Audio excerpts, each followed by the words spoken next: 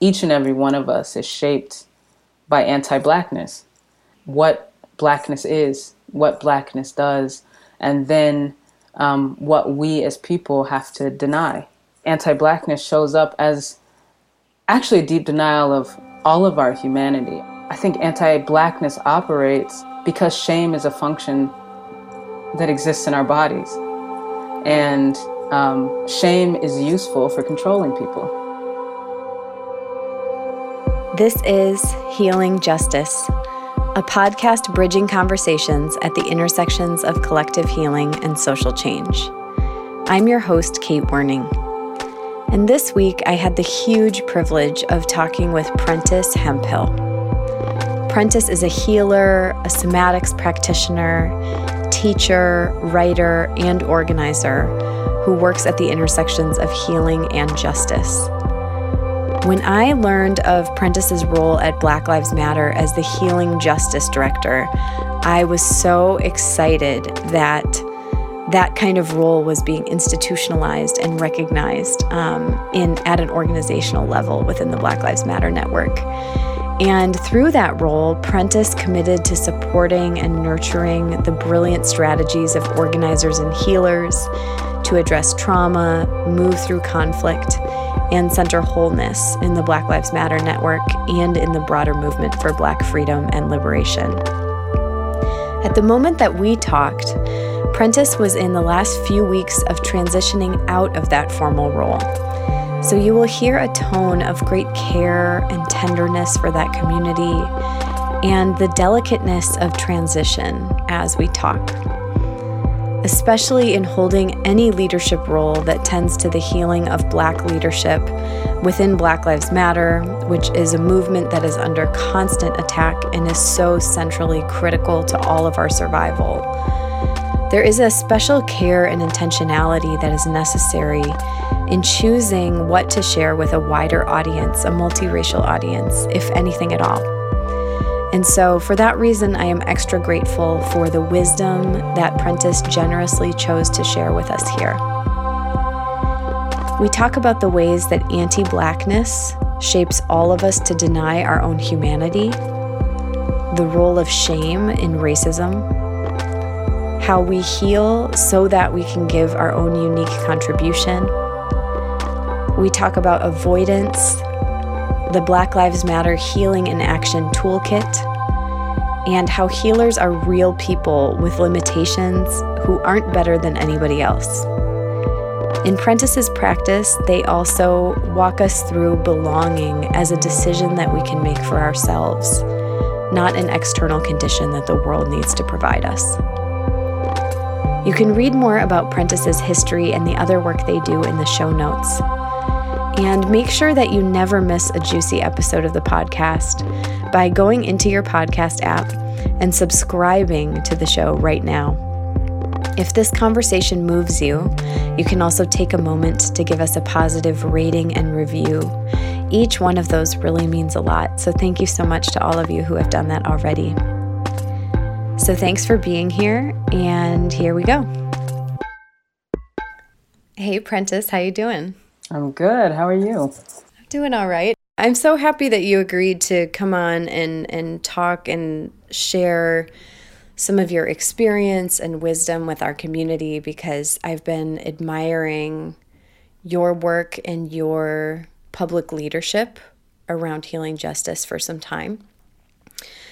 And I'm grateful for all the work that you've done with Black Lives Matter Network and also beyond, before that and alongside that and after that. And want to just start by asking you how you came into this work of sort of integrating justice and healing work. I think for me, I was doing healing justice work before I was clear that that was the path. So I been drawn to organizing work since college. And I think before that I had been politicized through my own community, through my own family, but started to understand what the role of organizing could be and has to be in college and in later years. And most of my work and thinking was about prisons and feeling the impact in my family and my community of the mass incarceration of Black people. And instead of seeing that as just a shame that individual families had to bear, to see what was actually happening to our communities was like the lights being turned on. And so that is kind of where I moved in my own work, working with organizations that were organizing folks inside, doing writing at the time, learning about organizing, doing organizing on cases.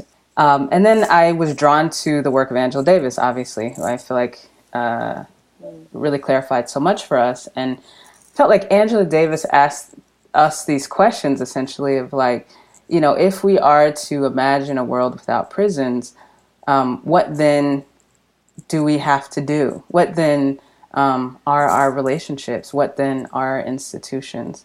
So it was really like wrestling with the points, the concepts, the work of Angela Davis that led me to healing justice in a lot of ways, because I, you know, took it down to the cellular level of like, okay, if this is how we want to conceptualize our world, who do I have to be? How does that inform my relationship to my family, my accountability to my community? And that led me on my own healing journey. Through my work came to somatics practice, which started to bring all of that together into one place and into my body, the impact of trauma and oppression and the possibility for liberation. And then I moved into being a therapist. And so I was working as a therapist, but also seeing clients in the community. And it just naturally started to kind of move together and find a rhythm. Mm. And I've heard you say before this phrase about that, like on the cellular level. Can you unpack that a little bit for us? Mm-hmm. I'm going to try to do it without getting too philosophical, as I'm prone to do. So I think my thinking is informed in a lot of ways by, you know, Adrienne Maree Brown was on the show talking about emergent strategy, but this concept of like fractals, what's happening on one level of a system or a being is to express at every level of that being. And to me, we often see change as strictly an external process, something that happens outside of ourselves. The world changes, and then we get to stay the same, or the world changes around us. And the more that I've, been studying and working as a somatics practitioner, the more I understand myself ultimately. The more I understand that change happens on our emotional levels, it happens on our psychological levels, it happens on our bodily level, because to me the body includes the mind, it includes the emotional body, it includes the physical body. Change towards more freedom, more aliveness, more liberation for all of us has to happen on the deepest levels. It has to happen on all the levels, and it has to happen on the deepest levels also. I think about, you mentioned starting on your own healing journey. And I've been trying to get a little more clear in my own life of like what those healing moments are, because I think healing can sometimes become like this far off thing, because I don't know about you. I'm not sure that any time in my life I'm going to feel healed, like in a past tense kind of way or a whole complete kind of way. But like for me lately, I've been noticing little things that feel part of the fabric of the story of healing. Like, okay, I noticed that I'm dreaming again, or now I'm taking this action that I'm going to therapy, or now I'm practicing, like right before we started recording, verbalizing like I'm not attached to the outcome, I'm prioritizing relationship, right? Or even noticing like I'm turning on music or singing in the shower again. Like, are there moments, either actions or big moments, or just things that have unraveled for you that you would use to kind of explain or mark your healing journey in a more tangible way? Yeah, so I think first what I want to say is that to me, healing is about increasing our awareness, increasing our aliveness, increasing our presence. And by that, I mean our ability to be here now. For most of us, it will be an ongoing process. And I think for all of those domains, awareness, aliveness, presence, there's so much available to us in all of those domains that often we can't perceive from where we are right now, that there's even more. So I think for me, that I've had a couple big jumps, a couple big moments in working with practitioners or mentors that I've been able to be in relationship with where, I mean, if I'm just going to be real on the podcast, I was in therapy for 3 years. I was able to be in therapy for 3 years, and that allowed me to touch into presence in a way that I never had before, the way that shame and oppression and abuse had taken me out of the present moment. And I worked with someone who was, grounded in Buddhist practices and was able to just help me be in the moment. And that was something I hadn't done for, if not all of my life, 25 years. So, yeah, I think that was a big shift for me. Mm-hmm. And in your own experience and also in the work that you do in many areas for Black liberation, are there particular ways that you would name seeing patterns either as a therapist or a somatic body worker or just in your experience of yourself that anti-Blackness shows up on a cellular level? This is a good question. I'm going to have to I feel like anti-Blackness obviously shows up on every level in it. We're swimming in these waters that we can't see the ways in which each and every one of us is shaped by anti-Blackness. And the concepts of what Blackness is, what Blackness does, and then what we as people have to deny. Often I feel like anti-Blackness shows up as actually a deep denial of all of our humanity, all of our realness, rawness, creativity, imagination, spontaneity. I think anti-Blackness operates because shame is a function that exists in our bodies. And shame is useful for controlling people.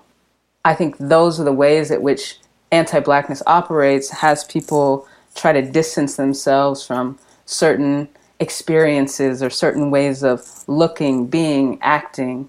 And that's all a mechanism of manufactured shame. So to me, it's imperative for Black people very specifically to uproot and uncover the ways that anti-Blackness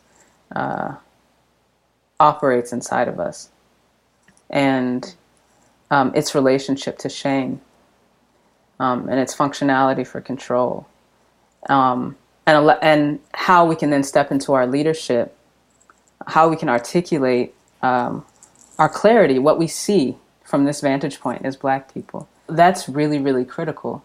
And it is extremely critical for all people to deeply uproot how anti-Blackness operates inside of them, the places they will and won't go internally, the places where their shame pops up and controls them, as a way of understanding themselves better and understanding what their contribution could be towards getting us all a little freer. But yeah, I hope that's clear. I mean, thank you. It's as you're speaking, I'm trying to both not make it about me and identify, as a white woman, what is also my answer to this question at my cellular level? What am I feeling, right? And so when you talk about the waters that we're swimming in, I just have this image of shallowness. of like staying by the top and not actually being able to go deep. And it's interesting to hear the word shame, because I think fear is a true word and is also grabbed for a lot. Like when we talk about racism, we talk about, fear. But yeah, I'm interested in like, what is the relationship of shame in that? Well, often it's conceptualized as like, racism is a fear of Black people. No. To me, I mean, yes, in some ways, yes, it manifests on that level, but it's really a shame of, it's really humans being shameful. Like, people create anti-Blackness. It doesn't really have anything to do with me or my skin or your skin. On the deepest level, to me, it operates because people are constantly denying themselves their own humanity. It's a relief in some ways to deny it to this whole group of people. I get to export these feelings of discomfort onto this whole group of people. I get to export this feeling of not belonging onto this whole group of people. But it's an invitation into your own humanity always. It's not really about me. So I don't know if this feels aligned, but I've heard you use this phrase, politicizing the intimate. And I'm wondering if this is a moment where we could kind of define the term healing justice as you've used it in your work, or describe a little bit about what that term means to you. Yeah, I mean, all of this to me is grounded on some of the revelations that Black feminists have brought to us over decades. To me, healing justice is about the need for us to heal on the individual level, heal on the collective level, heal on ancestral, generational levels. All of that has to take place at the same time. All of it does take place at the same time. And we also have to build a world, institutions, formations that support that see that as necessary. Because the more that we are surrounded by and build institutions that don't see that rhythm of life as essential, the more we will continue to experience trauma that has no place to process. To me, and I don't want to jump into a whole other realm, but trauma is going to happen. It's going to happen. But we have to design our societies and ways of being in ways that allow that to process through, allow it to move through, allow it to be addressed, healed. And if that is not at the center of how we build things together as human beings, we're going to keep replicating trauma, pain, and oppression. So to me, healing justice has to happen. Healing is a priority, and we have to structure the world in a way that knows that, a way that believes that. And I think, one of the things that I say a lot is that we heal so that we can contribute. And I don't mean that everybody has to work in a particular way, or everybody has to do the same thing, but we heal so that what is our unique thing to give is givable. We are able to make that contribution back into the community. That, to me, is fundamentally why we heal. We don't heal, I think, in the ways that, I'm trained as a therapist. We don't heal for the sake of healing, for the sake of healing, for the sake of healing. Mm-hmm. We heal to uncover and offer our contribution and act. Mm-hmm. I love that you're holding both, because I think, I came up in organizing that was like 1000% action centric, and did not acknowledge space to process anything.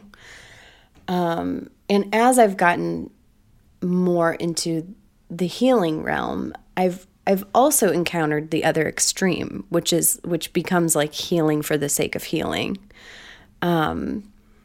which also sounds useful. Like, I hesitate to qualify it as like, we heal so we can get back to work, and so I appreciate that you just said work doesn't have to look a particular way. because we also aren't just here to like perform our function.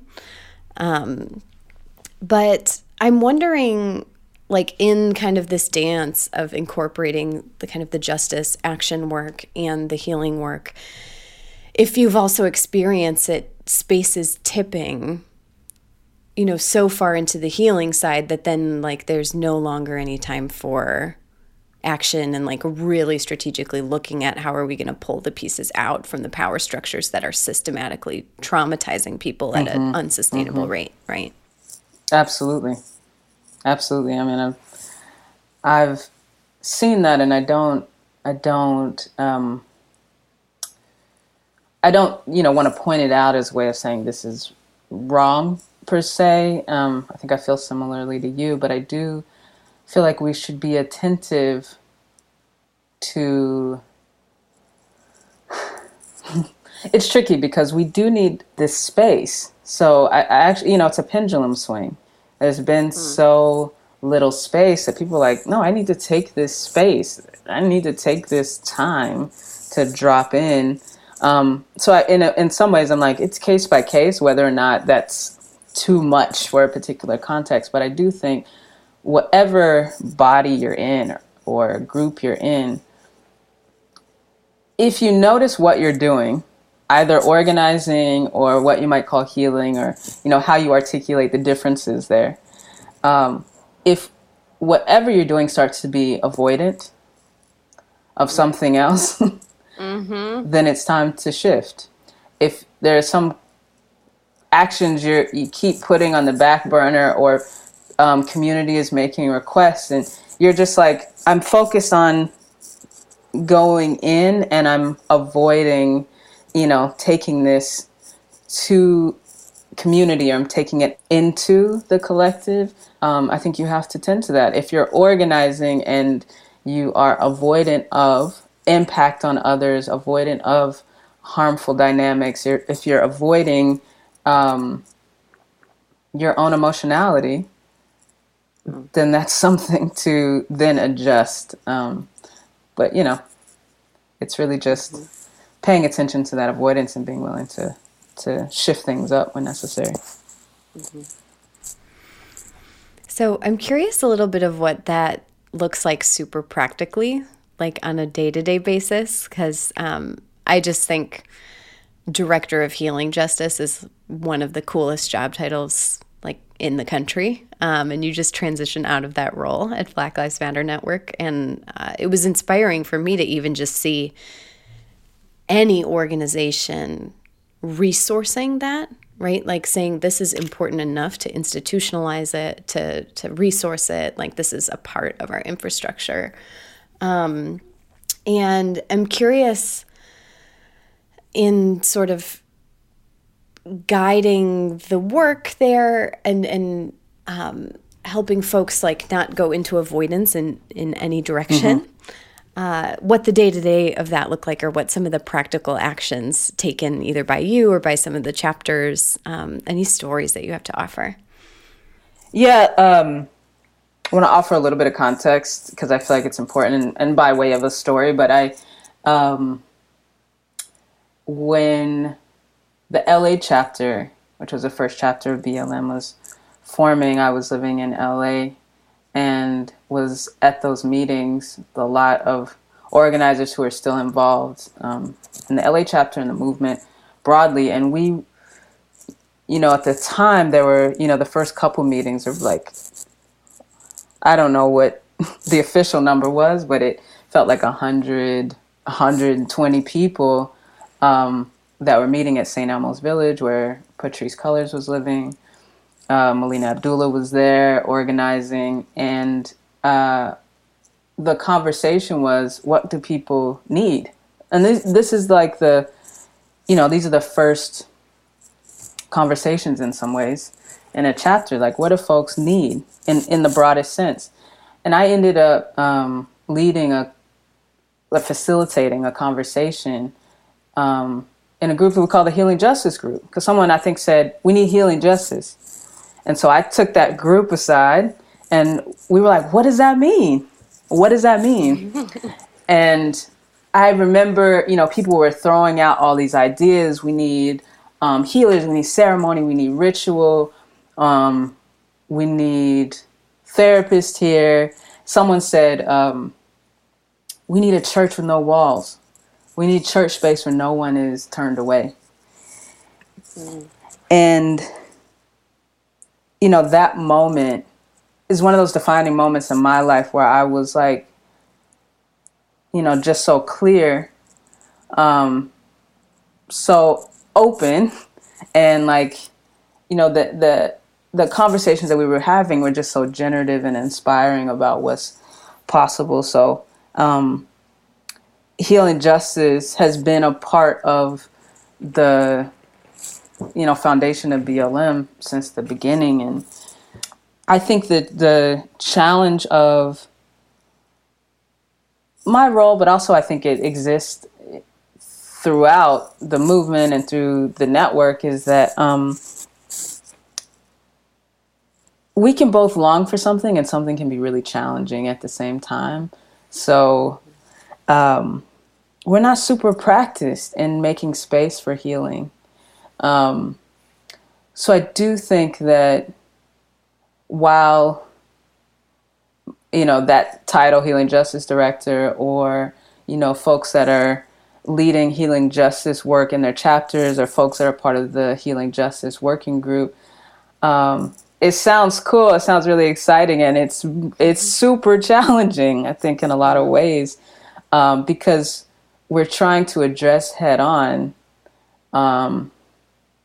pain and how we make space to cultivate our resilience. So I think on the day-to-day, a big part of it is about, one, kind of articulating healing justice, making the case for it like we're doing here. I think this is an important intervention. The other piece is how do we get the training and development we need to do what we need to do well? Because when I think about healing justice, there's a lot of capacities and skills that need to be developed in order to make that intervention. There's so many things to develop. There are things that I'm good at, and then there are things that I'm not good at that I would say are all important for healing justice. So we need training and development. We need training around transformative justice, training around trauma, around grief, which has been very central to our network. Grief and loss. We need training around conflict and how to be in that in generative ways. So one of the things, we have a Healing Justice Working Group where folks throughout the network come and meet every 2 weeks, and we have trainers that come in. We do collective problem solving, peer support around what are the things that are coming up for us and how do we intervene.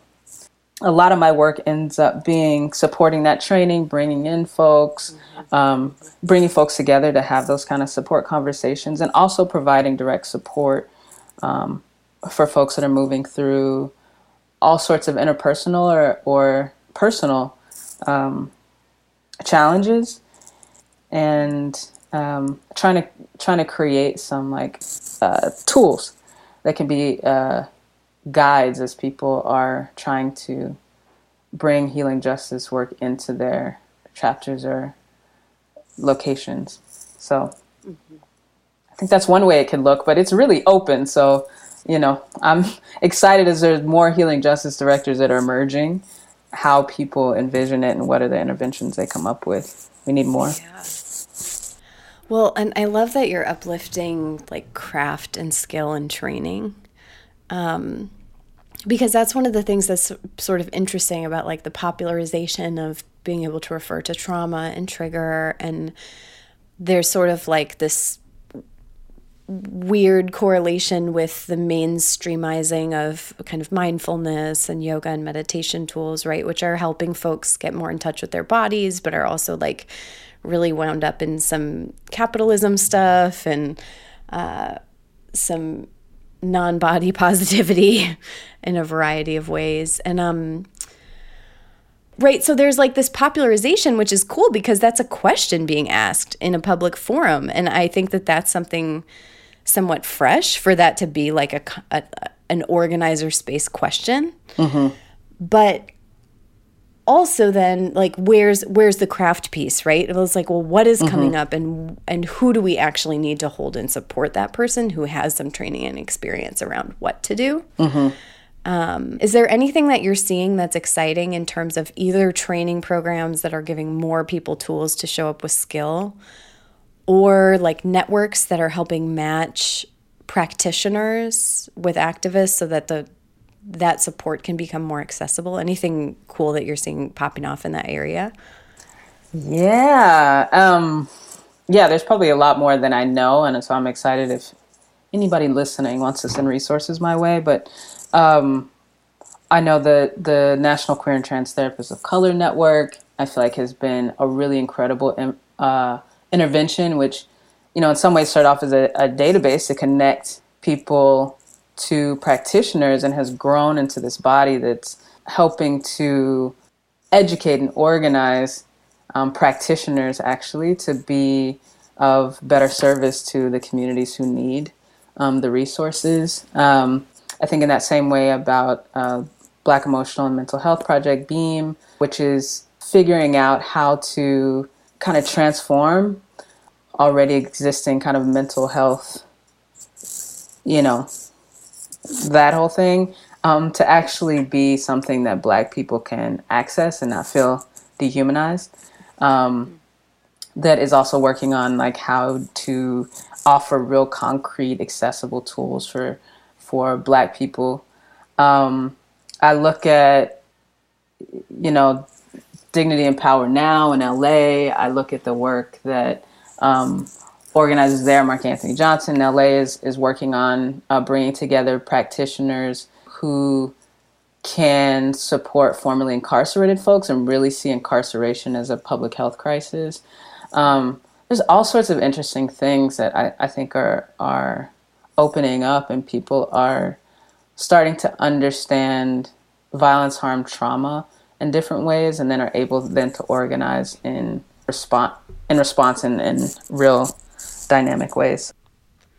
So I'm curious too if there's any stories. I've been a fan of the Healing Justice Toolkit that was put out through Black Lives Matter Network, and it really does have super practical skills, right? Like, here's what a debrief after an action can look like, et cetera.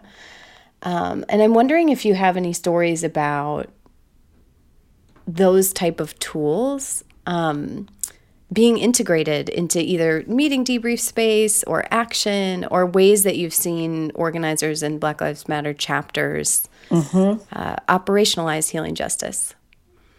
There's a few toolkits that we have developed, or that I've written in conjunction with the Healing Justice Working Group, and the Healing in Action toolkit that you're referencing. I've definitely worked with chapters and talked to chapters who've integrated it or have revised it even, which is even better. And so that's been really cool. And I think throughout the network, I see people doing all types of things. I know actually a couple people who are in the Healing Justice Working Group out of chapters in California have like integrated meditation space, reflection space into what is, a chapter activity. Or all sorts of people like stepping into their practitionership and sharing that inside of their chapters. There's also a conflict toolkit that I don't think was shared out to the world. It's just been kind of shared internally, that I know people have been able to use in conflict. But, that's just one resource. There's a lot of resources out there, but we have been trying to develop inside of the Healing Justice Working Group, what are some tools that speak to the conditions of trying to organize Black folks given what we're up against. And so, we keep trying to produce these things that are just like roadmaps, pointers that get us a little bit there. So people are doing all types of things. And I know last year, a bunch of chapters got together and did a sacred resistance action where folks organized in DC. I think Sacramento did something. Yeah, so a lot of chapters did collective actions and their locations that were just like, no, we're going to build a force. We're going to tap into something bigger. We're going to do it in our own way with our own local flavor. It'll be what we do and how we do it, but we know we're connected to each other. So those kinds of things happen, and I think have the potential to happen more. So it's really exciting. Mm-hmm. Yeah, it was really cool to see. I think the one that happened in DC was like 24 hours or something like that. Yeah. And there's different things scheduled at different times. So it actually sounded like something that would be really nourishing to go to. Right. As opposed to like, if you talk about like a 24-hour march or something like that, that just sounds hella exhausting. So yeah, that's really cool to see creative action, and that the action is, it was taking place in DC, like in these really public places. It was direct action, but it was the experience of which was actually nourishing for folks. And we'd have to ask those organizers whether they felt nourished at the end, because sometimes then it's like the people at the center who were holding that for everyone else actually feel totally exhausted. But yeah, that was a beautiful example. Mm-hmm. I'm wondering too how that dynamic has been for you in terms of like, that would be the other piece, I think, of holding a title of being a director of healing justice, is like, that's a lot of pressure to embody a lot of wisdom all the time. And like to hold a lot of pain and to support a humongous amount of pain and intergenerational trauma of this country, right? And that you're someone upon which like your body also is not safe. And so what was that experience like? Do you feel like you had enough support and kind of methods in your own life to have enough support yourself, or was there a dynamic of providing that for others but not fully having it? It's interesting that you say like that's a lot of pressure to embody wisdom, because that had actually never occurred to me as something I needed to do. Okay. Actually, as a healing justice director, I think there are people who are holding that weight everywhere. People in every chapter, I would imagine, that feel that kind of weight to hold it all together. So I don't feel like I had to hold the weight of everybody.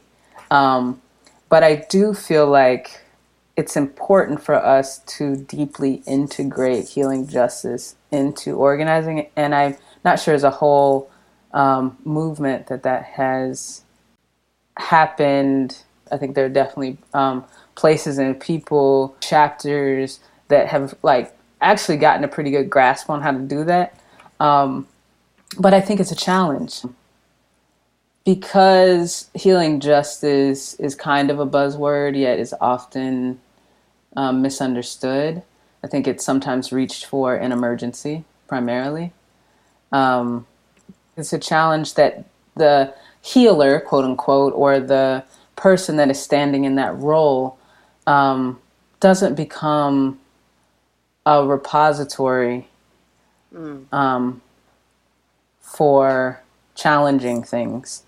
It can't be on any one person, anywhere, no matter what configuration organization you're in, to hold that. It's not possible. Yeah. And that's making me reflect, because when I started asking you that question, I think I was making an assumption that because your role was made explicit, that it would carry more responsibility. And I think the truth is that in many of our organizations, families, homes, neighborhoods, there's people holding these roles, but it's just implicit. Mm-hmm, mm-hmm. Right? Like it's somebody who's trying to hold the emotional well-being and like survival of the group.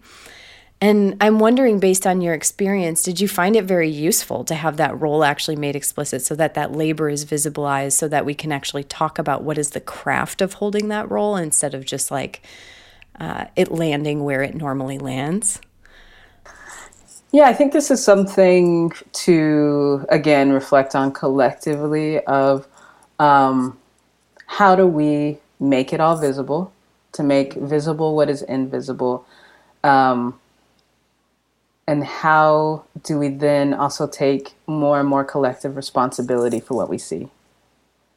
And I think that's the contradiction and lesson inside of creating any of these roles, in our chapters, in our organizations, in our movements, even as we kind of identify who's a healer and who's not. I think it's a question for us all to be in, is how do we value it, because it's been happening. And then, as practitioners, how do we keep refining our skills? But how do we value it, and then also understand then our responsibility to lifting it up, to practicing it together. Mm-hmm. Yeah, to visualizing that work, but then also take collective responsibility that it's not on one person. I mean, I think that's a beautiful thing that it didn't even occur to you as a lot of pressure, because that means that you're embodying that sense of collective responsibility, right? Oh, I don't know. Hopefully. And I do want to ask you too, so there's a piece that you wrote in the Huffington Post that was really great, kind of talking about healing justice and what it is, and what sort of some of the principles or guiding philosophies are of thinking about these things in combination. And as kind of the popularization of healing modalities happens and the commercialization at scale in this country, I'm curious if there's any interventions that you would make on things that are being called healing justice, or like kind of a healing or safe space type of culture in movements that you want to intervene on. He's trying to get me in trouble on this podcast. Let's see. Yeah. Overall, I think we maybe intentionally or unintentionally we lack some clarity around what are the specific interventions that are possible inside of healing justice, and then how do we develop ourselves towards those. And I think people have probably done this work already if we listen and ask the right questions. But I also, I just think we don't all do the same things as healers. And I actually feel really good about that. The possibility of offerings that there are. And I just want us to keep getting clear on what works where. And I think there are ways to understand that. So, for example, like, some of the things I mentioned earlier is like grief is a really, to me, a specific sort of skill set, understanding grief and working with grief. I think cultivating spaces of resilience, restoration. I often get called on, and I don't want to pigeonhole myself on this podcast, but people will say, okay, you're a healer practitioner. Can you like create this particular kind of space for us? My work is mostly in trauma. My work is mostly in grief, and my work is in conflict. And I see those as distinct skills that I've developed over time. I can do some things, and I understand resilience, and I cultivate it in my life. But there are people who actually do that to a much higher skill than I know how. And I call on those people in those moments. So I think just in general, getting that level of specificity, and then an accompanying level of training and development of people, and a coordination then of healers who, I have people who I trust to do things that I cannot do. And I think it's really important for people who identify with the term healer to get clear on their limitations, because we can be out here causing a lot of damage. Yes. So that's one thing for me. And then I think the other thing for me, if I'm just being real, is that kind of related to that, being a healer doesn't make you a better person. And I also want to intervene on any ways that starts to manifest. I make mistakes. I've made mistakes. I probably made several today. And I think as healers, part of our work is to show our work, is to reveal and be vulnerable in front of other people. And the more we remove ourselves, I think the less powerful we are in some ways, the less trustable we are, the less effective we are ultimately. So there's a little bit of a trend of like, a healer sits above. And I'm like, please stop that. A healer is a person who, in my mind, maybe has cultivated some skills and is a person.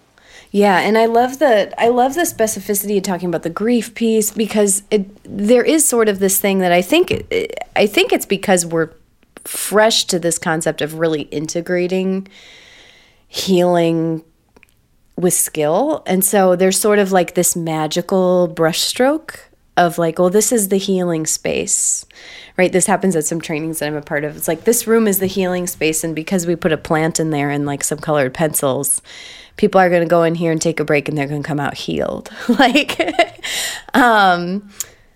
yeah. On that point, can I say one more thing? I'm sorry to interrupt you. I feel like also one thing that I'd like to intervene on is that I think it is important for us to feel held, understood, loved unconditionally, and that is healing.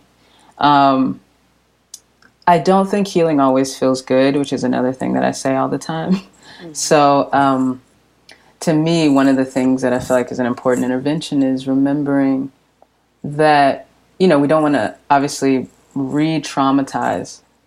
We don't want to be harmful. And healing is sometimes painful. And I think it's important for us to figure out how to be in conflict in ways that don't aim to destroy one another. And I feel like it's important for us to keep increasing our skill level on saying hard things to each other. Yeah. While holding each other in dignity and love. So, I just want to say that. Well, I want to ask you, just as we close, I know you're going to offer us a practice, and if you could tell us a little bit about what to expect. Yeah, so I've been thinking about this question of belonging and how often we think of belonging as an external process, as dependent on permission.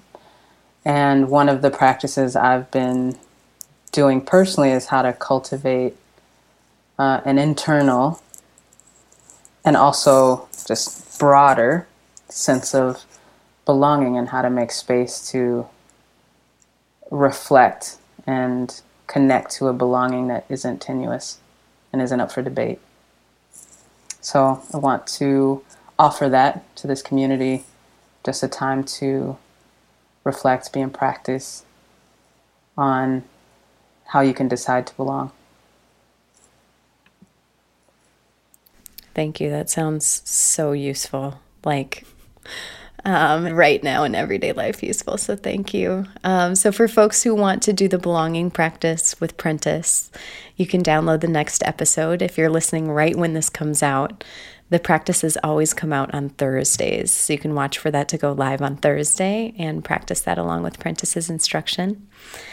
And are there any last thoughts, Prentice, that you didn't get a chance to share? Any asks that you have for folks who are trying to show up to this work more? Anything you want to say as we conclude together?